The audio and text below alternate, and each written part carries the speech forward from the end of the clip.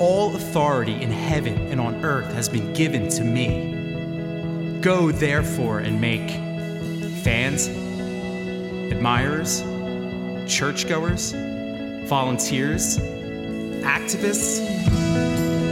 No. Make kids who love their daddy and want to be just like him.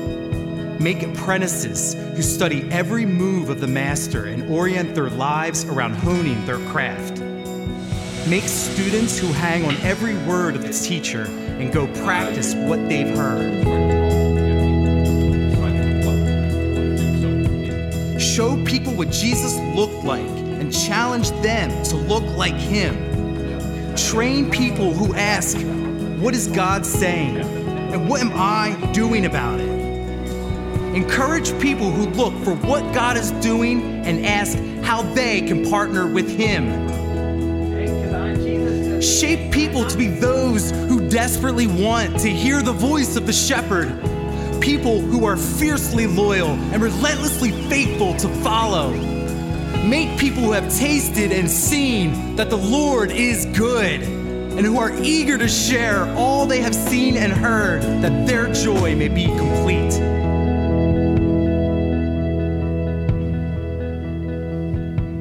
In the end, it won't matter how many people showed up and sat down on Sundays.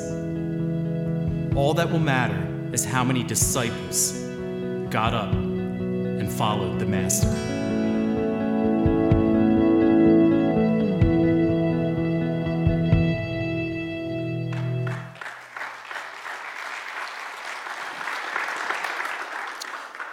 Well, normally I like to go directly into the message, but there are some unrelated things I need to do that kind of break it up, but that's okay. I'm fine. I checked and told myself that'd be okay this morning as long as it's not a regular practice. So we're going to do that. First, I just want to say thank you to the church on behalf of the staff for your kindness all through the Christmas season. The board was very generous to us, and many of you expressed your support, love, and kindness, everything from food to other gifts to bread. I even got a pair of pink flamingo socks. So I appreciate all of those. And the worst of that is, I've been here long enough to know it was anonymous. Didn't matter. I knew exactly who that person was as I survey. I don't know where he went, where he's. But anyway, thank you on behalf of the team for your kindness all through the year. And there are people who operate here behind the scenes when we're talking about discipleship that do things you don't know much about or don't see. I get compliments all the time about our online presence and the video work that we produce, and none of that happens by accident. It's an entirely different media to serve online, and we have a new intro video that some of you, if you weren't here right at the start of the service, haven't got to see, that I think is really well done. Can we run that again? I didn't ask if we'd do that, but I'd like for everyone to be able to see this intro video. It introduces the service and introduces people to Berean, so go ahead and run that if you've got that handy there.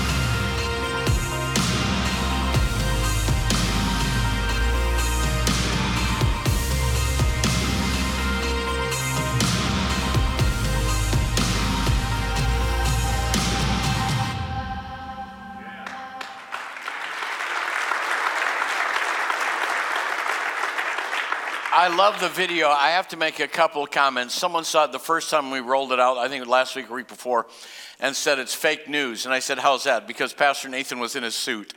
So we wanted to archive that so that didn't get away.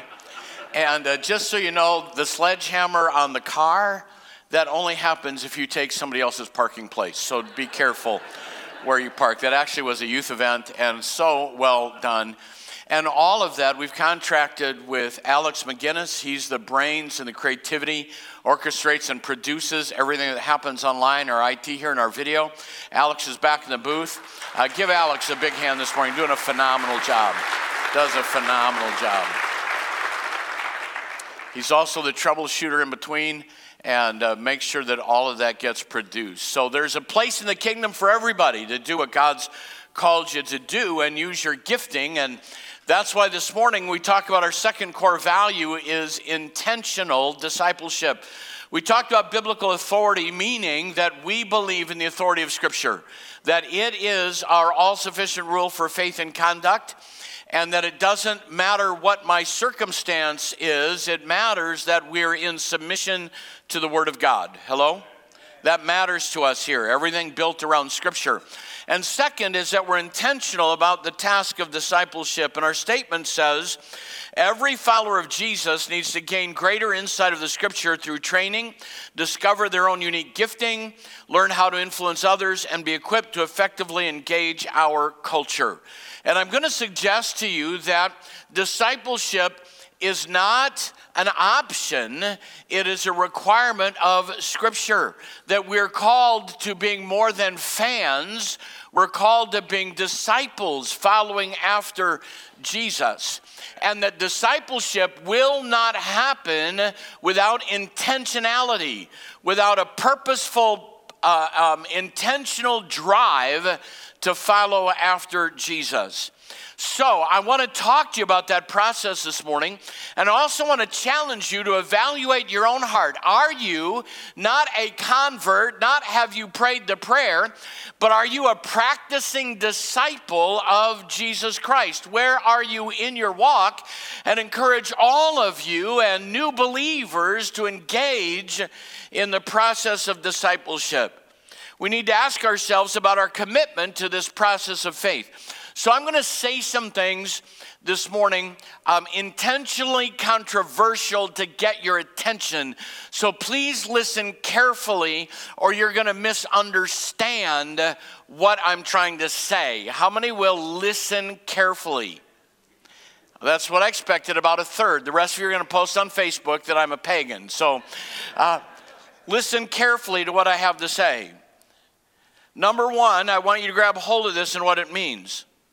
The church is called to discipleship, not evangelism. The church is called to discipleship, not evangelism. I believe that the contemporary evangelical church has overemphasized evangelism to the exclusion of discipleship. That we're counting scalps, we're counting responses rather than evaluating how well we're moving people into the kingdom. We want a destination rather than a journey. So we built a model that says, hey, if you raise your hand and pray the prayer, you're good. Now just start giving and keep coming to church. It's more than that. It's more than simply praying a prayer. It's about a journey. On our annual church ministries report, it asks every year, and I hate this question, how many first-time commitments were made at your church? I don't know. How do you know that? Let me give you an example. Preaching one Sunday several years ago, I gave an altar call at the end as direct and specific as I could. I said this morning, you are not walking with Jesus. If you were to die right now, you would go to hell. You need Jesus in your life because you are not a child of God. You are not a Christ follower. You're on a pathway to hell in a handbasket, and you want to change this morning and change the direction of your life. How many think that's pretty clear? Well, if it's not, I can be more clear. But that's as far as I went that Sunday. And I had 6 young adults that raised their hand. I thought, this is incredible. I come forward, let's do all the stuff. So they came forward. I called the worship leader back to the podium. I said, I'm going to take them. We had a side entrance into the library. I'm going to take them into the library, and I want you to keep singing until I come back, however long that takes. So I got them all in the side room. I wanted to make sure they understood what we were praying about. Remember the altar call. You're going straight to hell, and you need to change your life. They raised their hand, came forward. We go into the library, and not one of them raised their hand because they wanted to make a commitment to Christ. They all told me they were already Christ followers. One was battling depression. One's grandmother was on her deathbed. And on it went. They didn't care what the altar call was. They just wanted someone to sympathize, empathize, and pray. So I could say there were 6 new converts that morning when there were 0, right? How many are hearing me?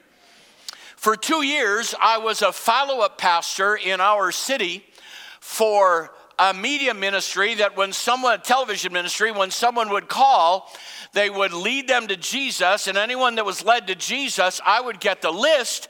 Along with some other pastors, I would get the list for our side of town, and I'd make those calls and then encourage them and try to invite them to the church. And in 2 years' time, of all the calls I made of people that called in to give their life to Jesus, not one of them had made a commitment of faith. They were all believers who wanted someone to pray with them.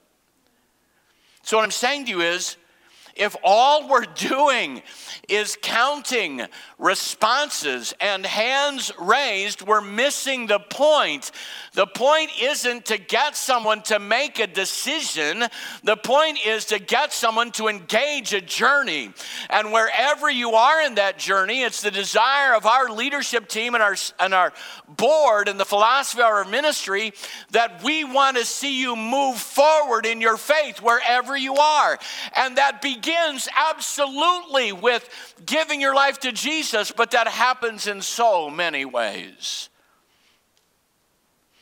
I heard the testimony, got a chance to share with a man this week that doesn't attend our church, telling me a story and how he came to faith and being talked to by navigators and a number of things that happened in his life. And he puts the point of the beginning of his faith journey as he's kneeling in a cabbage patch asking God to do something with his life. And what all happened there was a phenomenal testimony. You see, it doesn't matter if you do it the way we do it. What matters is, do you know that you're alive? And are you walking with him? I'm one of those guys that can't tell you when I made a commitment of my life to Jesus, because I did it probably 100 times. Every time there was an altar call as a kid, I raised my hand because I knew Jesus was coming and I didn't want to be left behind. I saw the movie. And I'd repent and repent and repent. And I don't know when that happened. I can't tell you when I fill out the forms, when did you give your life to Jesus? I don't know. So I just make something up and hope God will forgive me on the day of judgment, because I couldn't get credentials without giving them a date. So I gave them a date somewhere in this vicinity. But do you know what? How many of you believe this morning that I'm alive? Wow, that's really sad. That's really sad. I'm going to come down where you are if I don't get a better response. How many of you believe I'm alive? Thank you so much. But you know what? I don't remember anything about when the journey started. I've heard the stories. My parents didn't have insurance. I'm at the hospital born, and my dad goes in, and they say, you're going to pay the bill, or you can't take your son home. And he said, I don't have the money. We'll make payments. You can't make payments. You're going to pay the bill. And he said, then fine, keep him, and walked out. I grew up at the hospital till I was 12. No, not really. Not really. They decided they'd rather have payments. Nobody wanted me. They didn't want to keep me. We'll take payments. You got $1 a month. We'll let you take that kid home. Point is, I don't remember anything about my birth. And if you think you do, you're into mysticism, because you don't either. Listen, the cemetery is filled with people who had a birth certificate. The proof isn't in my birth certificate. It's in that I'm upright, taking nourishment and doing the things that testify that I'm alive. And so for you, I'm not nearly as concerned with where you experienced being born again, as important as that is. And as much as I value that, I want to know if you're alive today. Examine yourself, the Bible says, whether you be in the faith. Not did you pray the prayer, but are you being discipled? Because on the day of judgment, it won't be what you wrote on the flyleaf of your Bible. It's how you've been living your life in relationship with Jesus Christ. Do you know that the Bible never uses the word evangelism? It only uses the word evangelist. In other words, it's not a task. It's not a ministry that we engage in.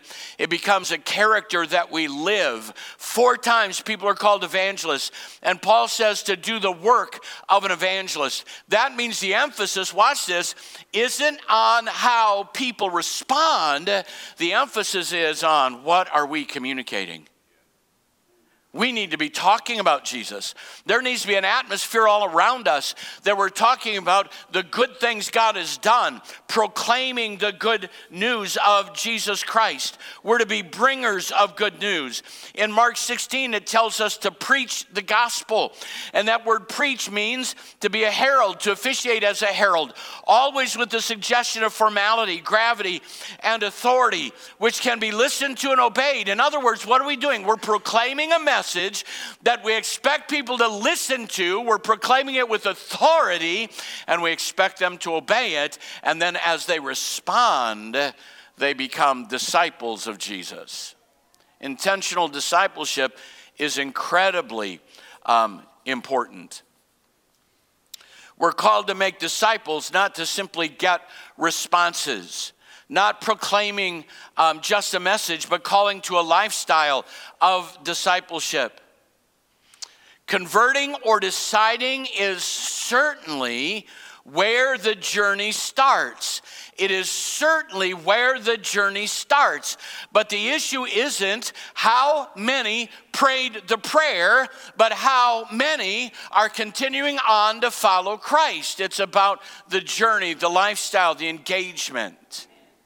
Some years ago, I was serving as a presbyter, and we were really concerned about the ACMR. That's the Annual Church Ministries Report, the bane of every church pastor. They want to know how many toenails were clipped in the last year. I mean, there's all kinds of things on that list. And they're changing it, trying to be more responsive, and I get that. So one of our pastors hadn't responded, and I got a call from the superintendent, said, you have these churches in your section that haven't filled out the ACMR. Here's an abbreviated form. And I thought, if I'd known that, that's the one I'd have done. But call him. So it was a church in north central Iowa that was running about 30 people. I said, how many first-time commitments have you had at your church this year? He said, over 600. Oh my, wow. How many, what's your Sunday morning attendance? About 35. That's a pretty big failure rate. Hello? Are you with me? Are you hearing me? I said, how in the world do you come up with 600 commitments to Christ? Well, they'd hosted the power team. And they had the rallies at their church. And over a week time, 600 responded. I don't think God's impressed with our evangelism numbers. I think he's impressed or moving us toward our discipleship numbers. How many are hearing what I'm saying? Are we helping people move forward? Are we engaging them? We can put on a great service and you can respond emotionally to what's happening in the moment and raise your hand. But if you're not committing to a journey, you've simply received a vaccine. You've not experienced a new life. It's got to be more than that. So in that sense, we're called to discipleship, not evangelism. We have made the baptism of the Holy Spirit a destination. Pray in tongues, you got it, now sit down and behave. And it's not, it's a journey. The Christian faith isn't about destinations other than heaven. It's about the journey that we engage in. And the manna that you ate yesterday won't suffice today. You've got to have fresh manna, fresh bread from heaven, a fresh touch from God when? Yesterday's anointing won't carry today. I need a fresh touch of Jesus every day. And discipleship happens Monday, Tuesday, Wednesday, Thursday, Friday, Saturday, on the job, in the workplace, as you're driving down the road, everywhere you go. It's a way we live. And so I'd like to change the paradigm, that it's not about how many respond, it's about how many engage. We're called to discipleship, not evangelism. It starts with evangelism, but we pat ourselves on the back by our evangelism numbers, where our discipleship numbers fall by the wayside. Second, similarly, disciples are made, not born. Disciples are made, not born. Now, you do have to be a disciple. To be a disciple, you do have to be born. You can't grow if you aren't alive. You can put a dead body up to the table and it's not going to eat. There has to be life, and it begins there, but it's a journey. So I've taken a number of leadership courses, classes, trying to grow in what I feel like are God's giftings in my life, and trying to feed those and learn those and develop those and grow in those. And I was in a class where they said leaders are made, not born. Do you know what % of leaders are natural leaders by surveys that have been done? Statistics tell us that people who are in leadership and are being effective in leadership, only 5% of leaders are natural born leaders. 95% have to learn how to grow in their calling.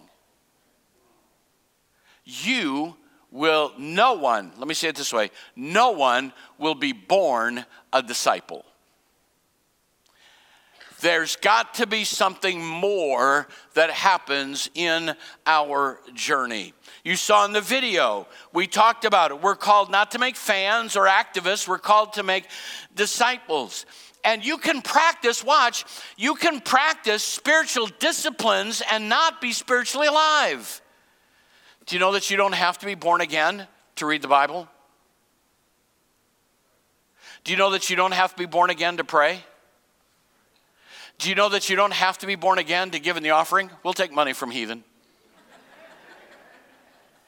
You don't even have to be born again to regularly attend church or even invite someone to come with you. You can do the disciplines without being alive. Now watch, but you can't stay alive without doing the disciplines. Doing all of the right things doesn't make you a child of God. But if you are a child, that's why I think if you are a child of God, you will want to engage the disciplines. We try to get people to read the Bible. I don't have any interest. I don't have any time. It's because you're not live. If you're live, there's a passion, a hunger in there that will ebb and flow. I get that. But there's a passion in there. I want to know what the God of heaven, the Father of my life, has to say to me. And this isn't a religious book.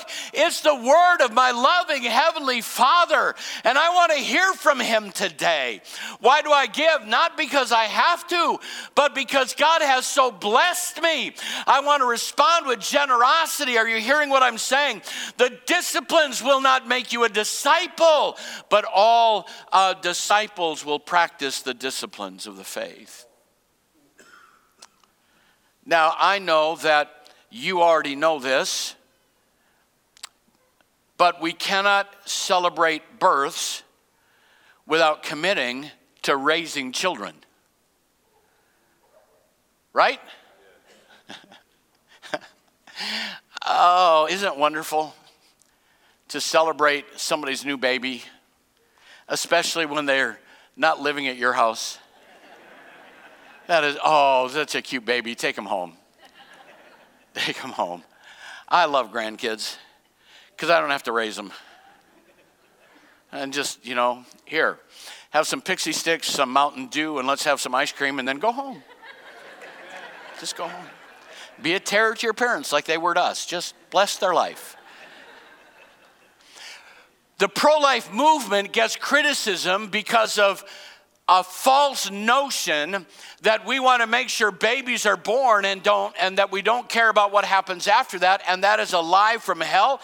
It isn't true in any pro-life paradigm that I've ever seen. You want to see people who are the most committed to seeing babies grow up in a healthy home and love Jesus? Look at the pro-life movement, because that's where they are. Because it wouldn't make sense, would it, to fight for babies to be born and then walk away from them after they come into this world. And it wouldn't make any more sense to see people begin their journey, new life in Christ, the new birth, and then walk away from them. Or to tell them that they're fine, that they're okay. When I don't know what syndrome this person had. I've not researched it, but I was in high school and went to an area meeting, and I'm walking by, and there's a blanket on the floor, and what looks like the size would have been a baby wrapped up in a blanket, sleeping, or I thought, and I walked by, and I heard this deep bass voice come out of that blanket and say, "How are you?"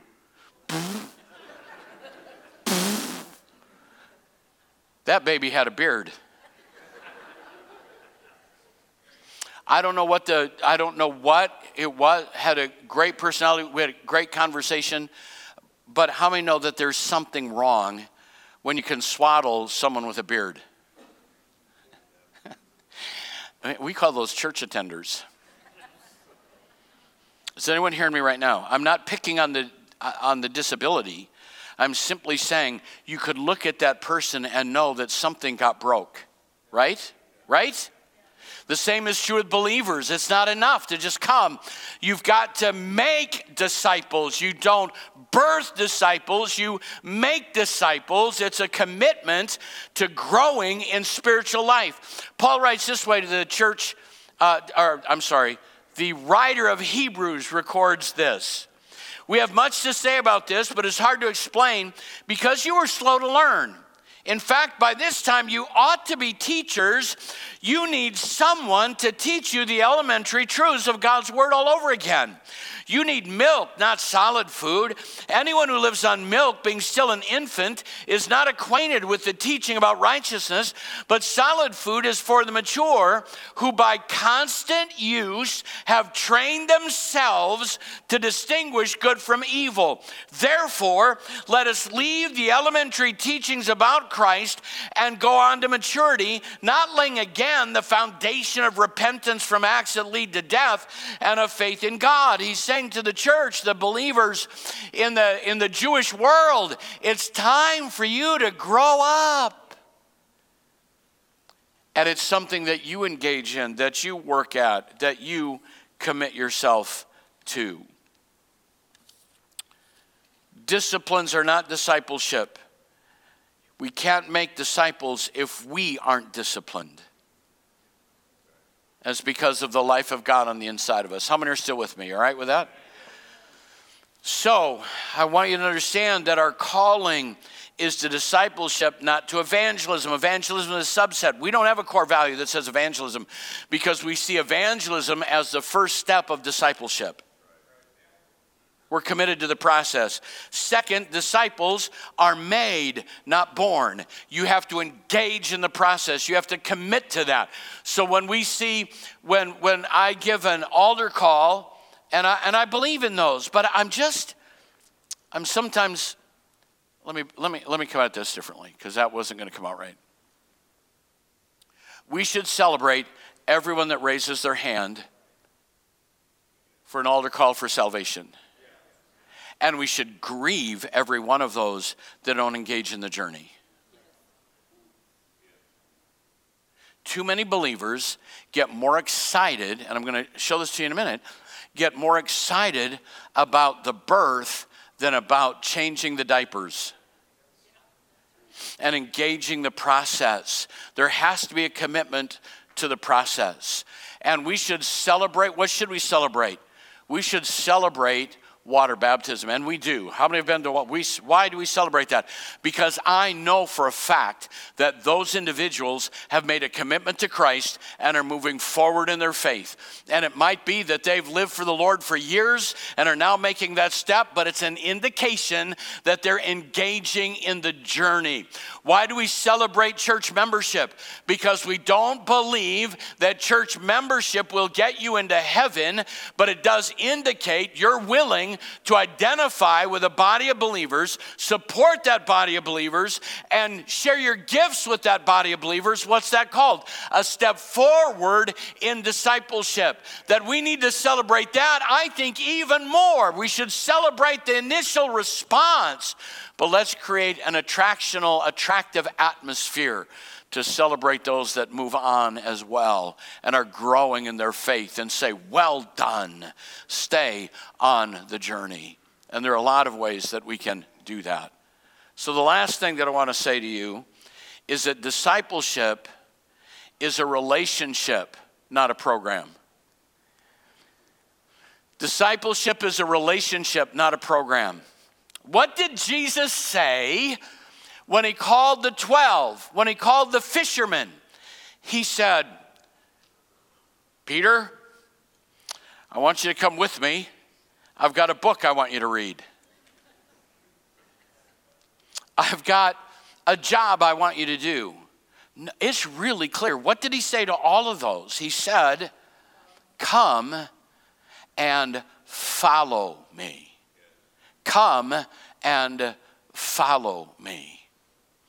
He also had a supernatural call on some of the disciples. When you're under the fig tree, I saw you. In Israel indeed, in whom is no guile. But all of the call was not to just come and study and go to a class, but come and follow me. What is discipleship? It's learning how to follow Jesus, to do what he would do, to say what he would say, to behave the way that he behaves, and to let the life of God flow out of you in relationship to him.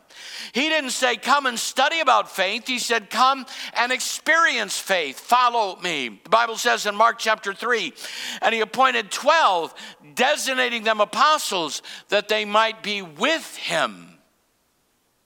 What was their primary calling? To be with him. What does that even mean? It means that every day I'm not satisfied with my life if I've not been with him. If I've not been with him. Now, as a grandparent, is it okay if I be a grandparent? Thank you for that unanimous vote of support. My granddaughter, we have a grandson that's 4, 5, 10. How old is he? 4.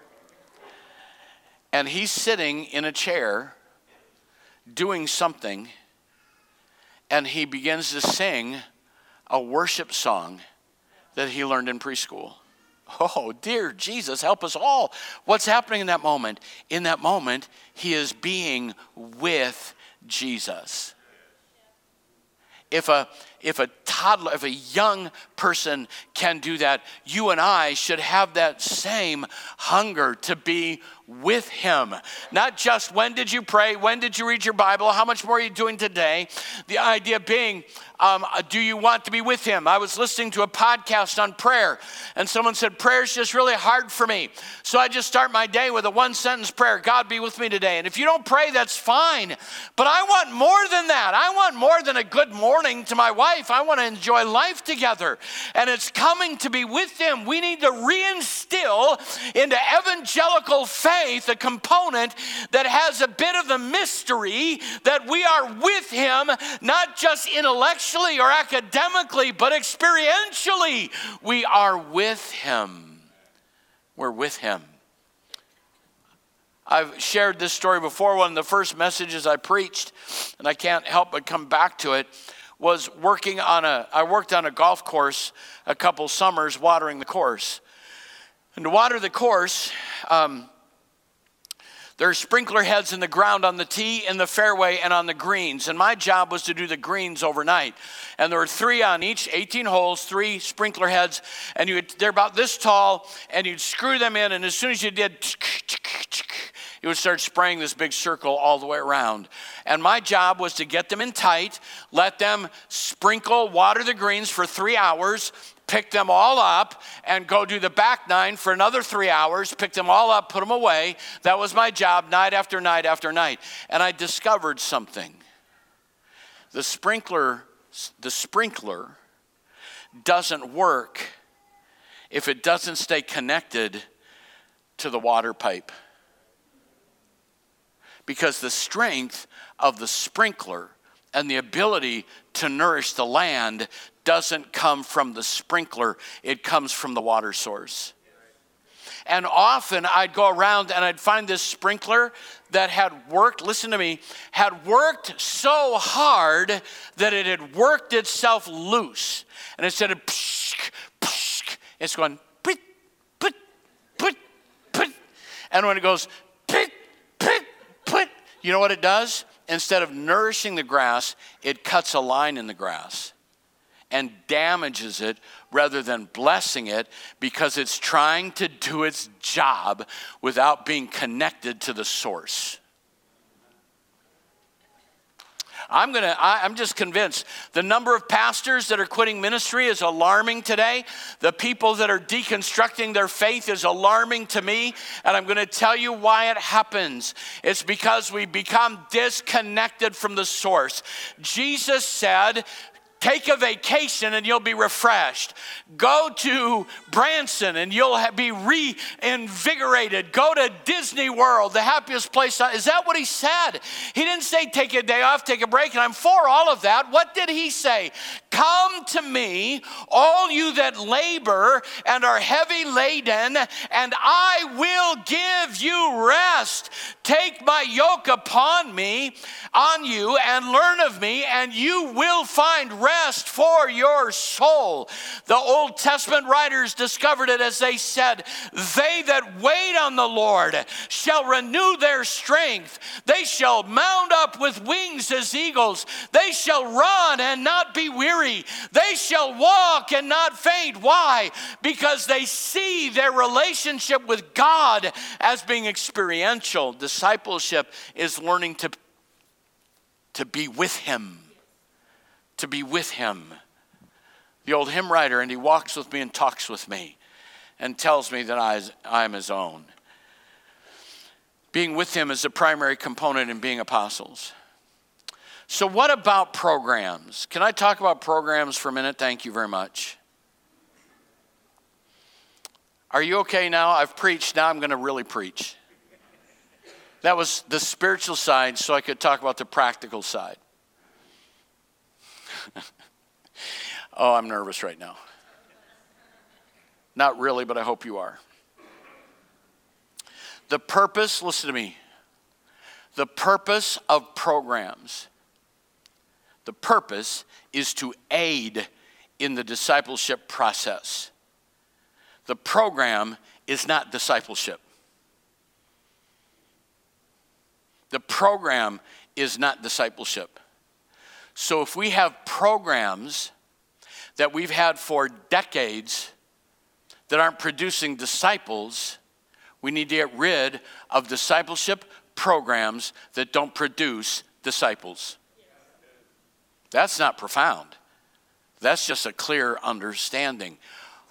What happens to us is we institutionalize programs because it's what we're familiar with, it's what we like, it's what we're comfortable with, and we want the old program whether or not it was producing disciples.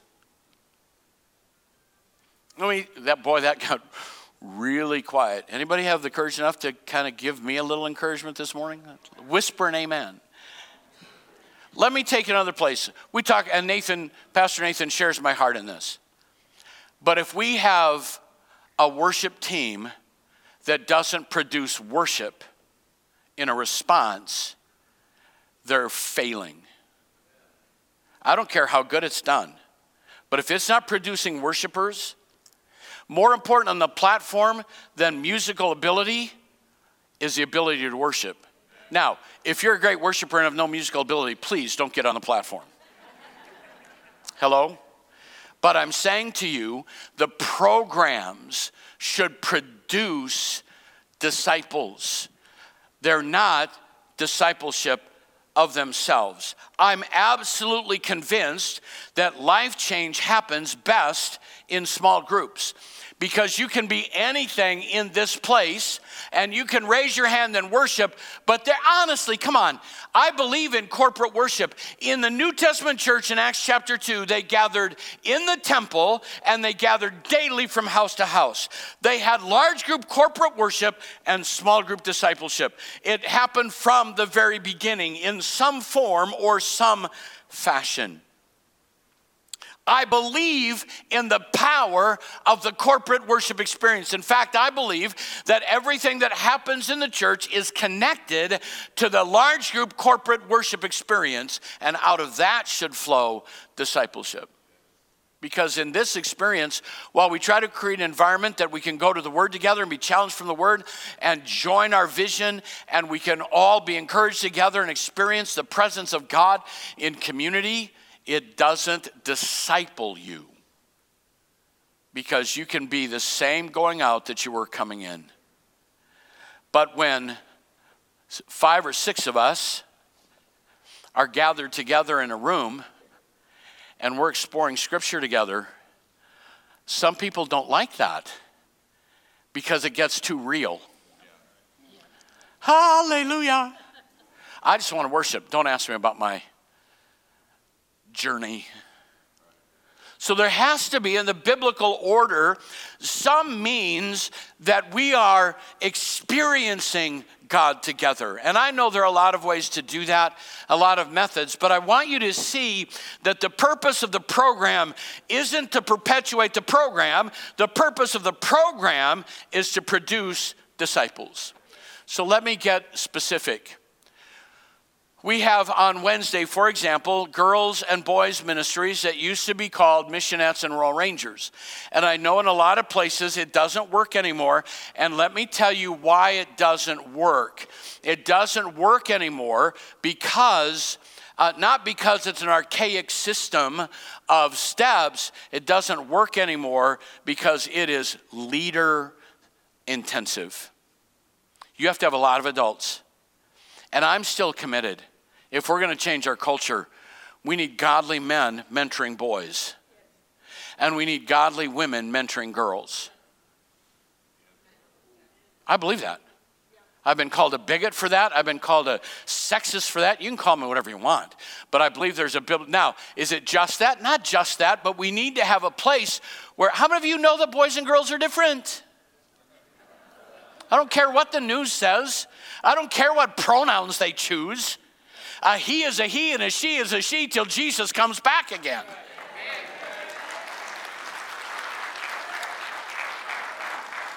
We need discipleship. Where do we have it? We have it everywhere.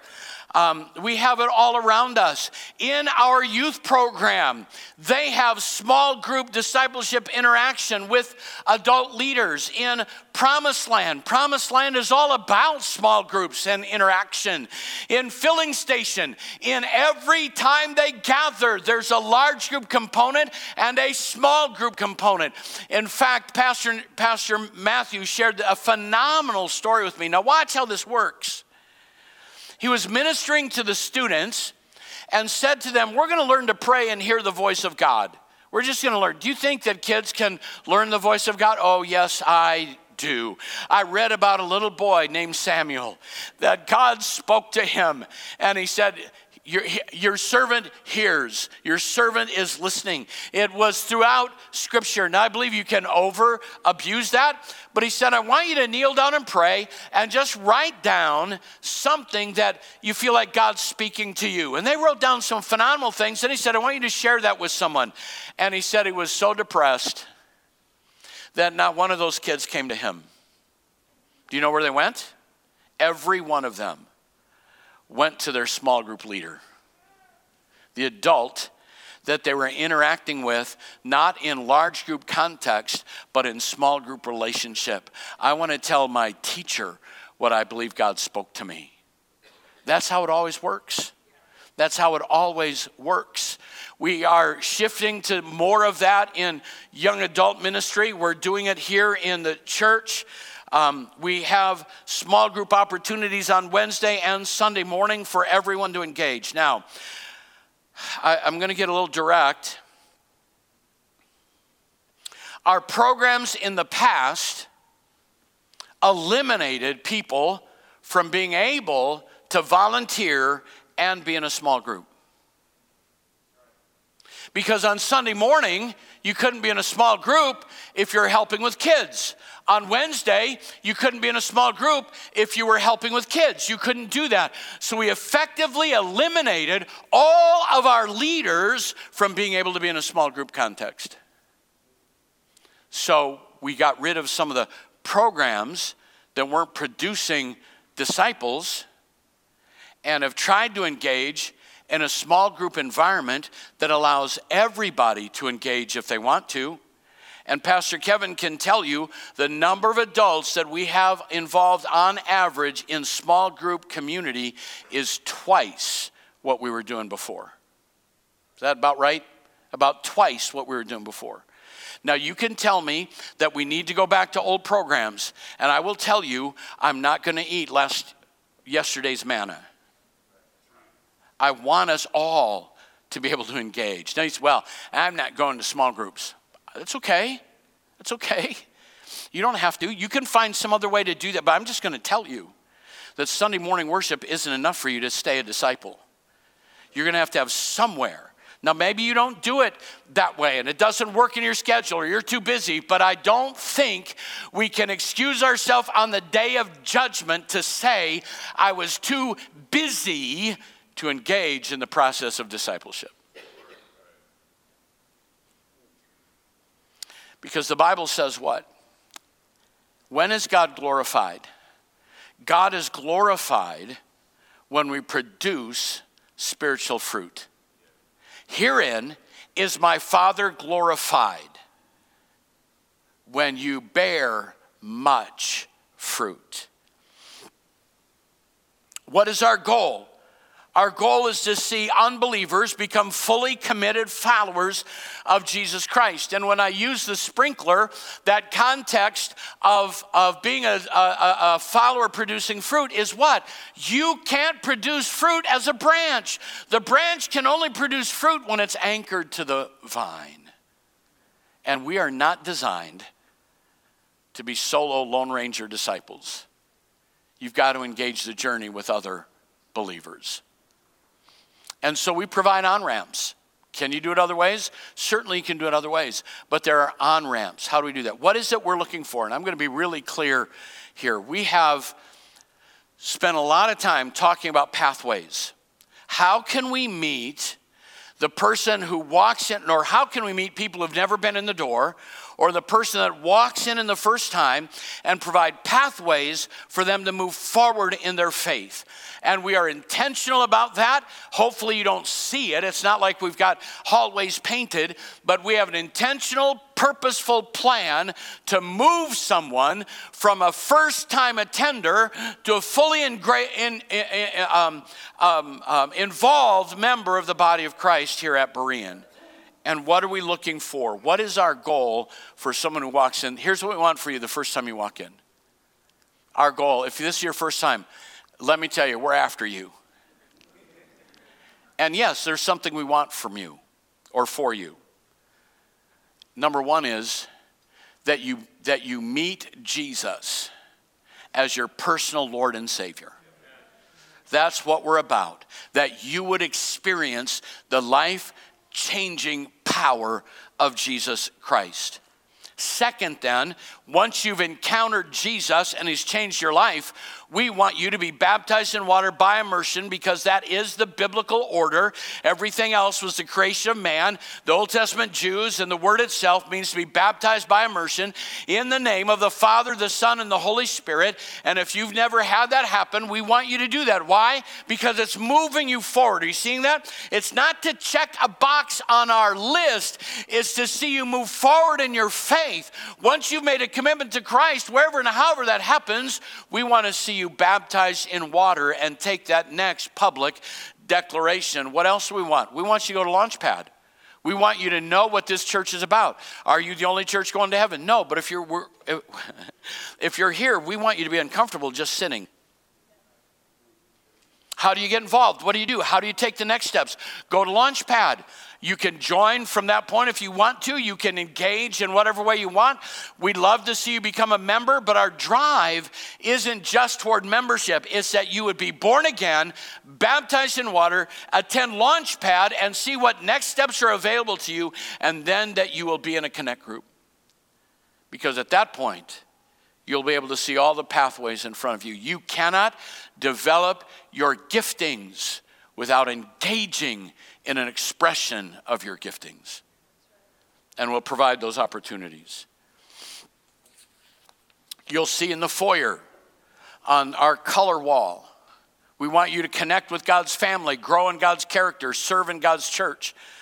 We want you in if you look at the purpose of the connect groups on the banner out there, we're together doing what? Serving, growing, and connecting, giving you opportunities out of the connect groups to identify your gifting, to engage in that, and to engage in discipleship, because I'm absolutely convinced days are coming that converts won't last, but disciples will prevail.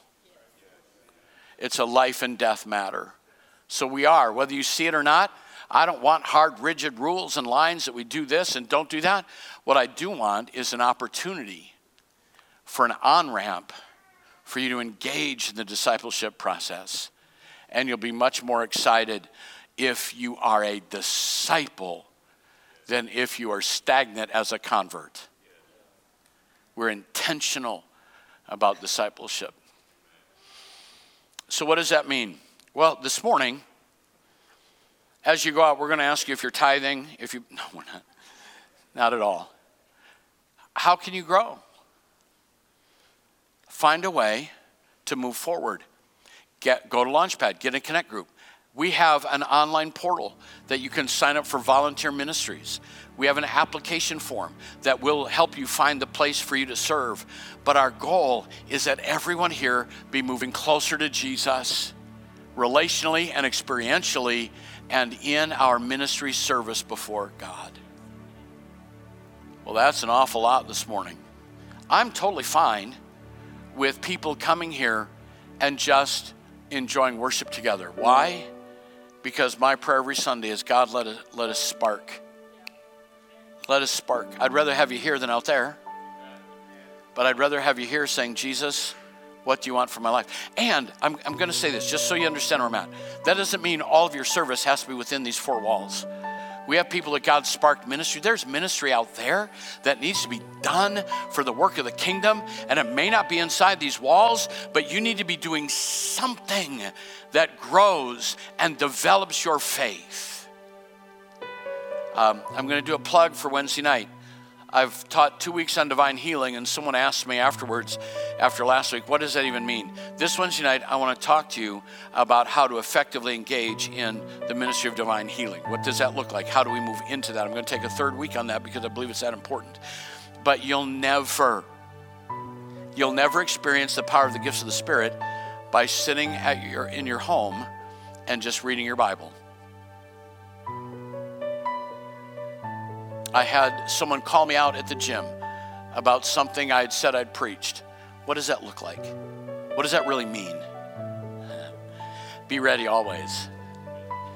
Be ready always. So what's my appeal? My appeal to you is simply this. Are you moving forward in your faith? If not, let us help you, because we are intentional about making disciples, not about compiling converts. Let's stand together and let's recommit our own hearts to following Jesus with everything that we have.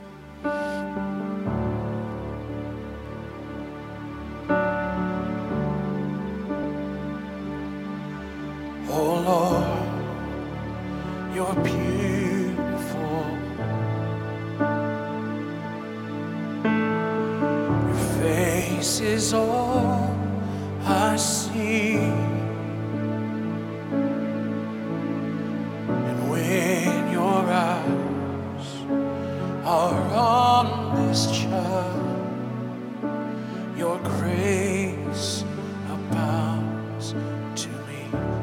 Sing it again, oh Lord, you're beautiful.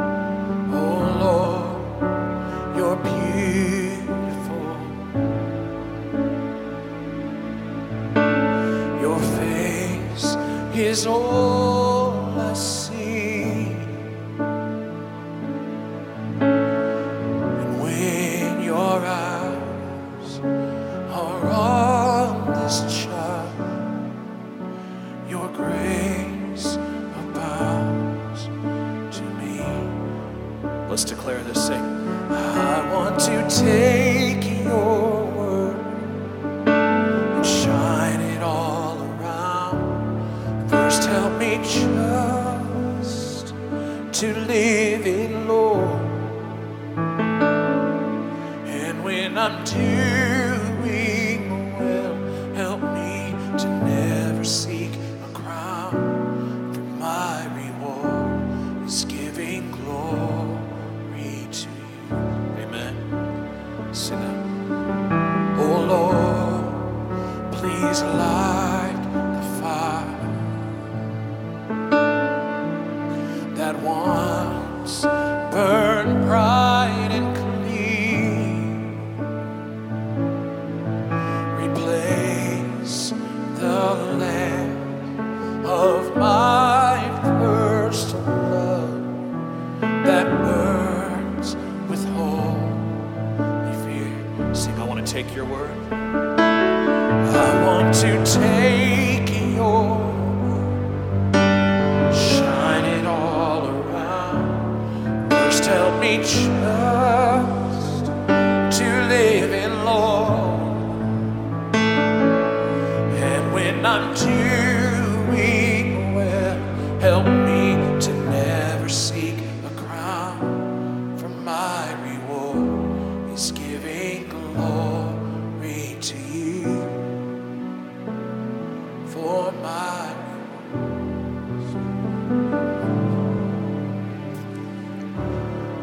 So this morning, on our way out at the end of this service, I want to give you an opportunity to practice one of the discipleship disciplines, and that's giving. Thank you so much for your regularly giving in tithes and offerings and missions for what we do here. So much appreciated. But I have a good friend. He's a pastor at Heritage Assembly of God on the north side. Daughter and son-in-law, Seth and Sarah Brown, attend here at Berean. And they had about a week ago a house fire and lost about 75% of everything that they have. Now, I don't know. I know they have insurance, and I know that insurance will take care of that, but I also know that's a process. And I also think the body of Christ should respond in that kind of tragedy. The devil would like to, I'm just going to tell you, if I had lost 75% of my household, ministry would be profoundly impaired for a period of time while I tried to put those pieces together. And so if we'd put that giving slide up, you can write the word help on an envelope and put it in the giving box, or you can text $ and the amount and the word help to 84321. So you put the $, the amount that you want to give, $100,000, and then the word help to 84321. And an example is there. And why are we doing that? Because I believe the body of Christ should respond. We are not the universal body. We're part of that as a local congregation. And I'd like to say to one of our fellow pastors, we've got your back. We'll be with you, we'll be walking with you. And if everybody did a little, we can respond with a lot that I know will encourage them. So would you take just a moment before you go? If you want to text an amount, if you want to make a pledge on an envelope, just write the word help and the amount that you want to give within the next 30 days, and we'll send that entire amount to them, all right? Let God speak to your heart. And before you go, would you be a part of that? Amen?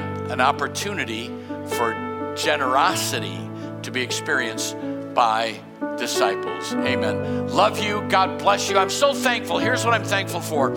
I feel like our church is moving forward in discipleship, but it is one of our core values. Let's not be a convert. Let's be a disciple. Amen. If you love Jesus, let me hear your hands this morning. Amen, amen, amen. God bless you this morning.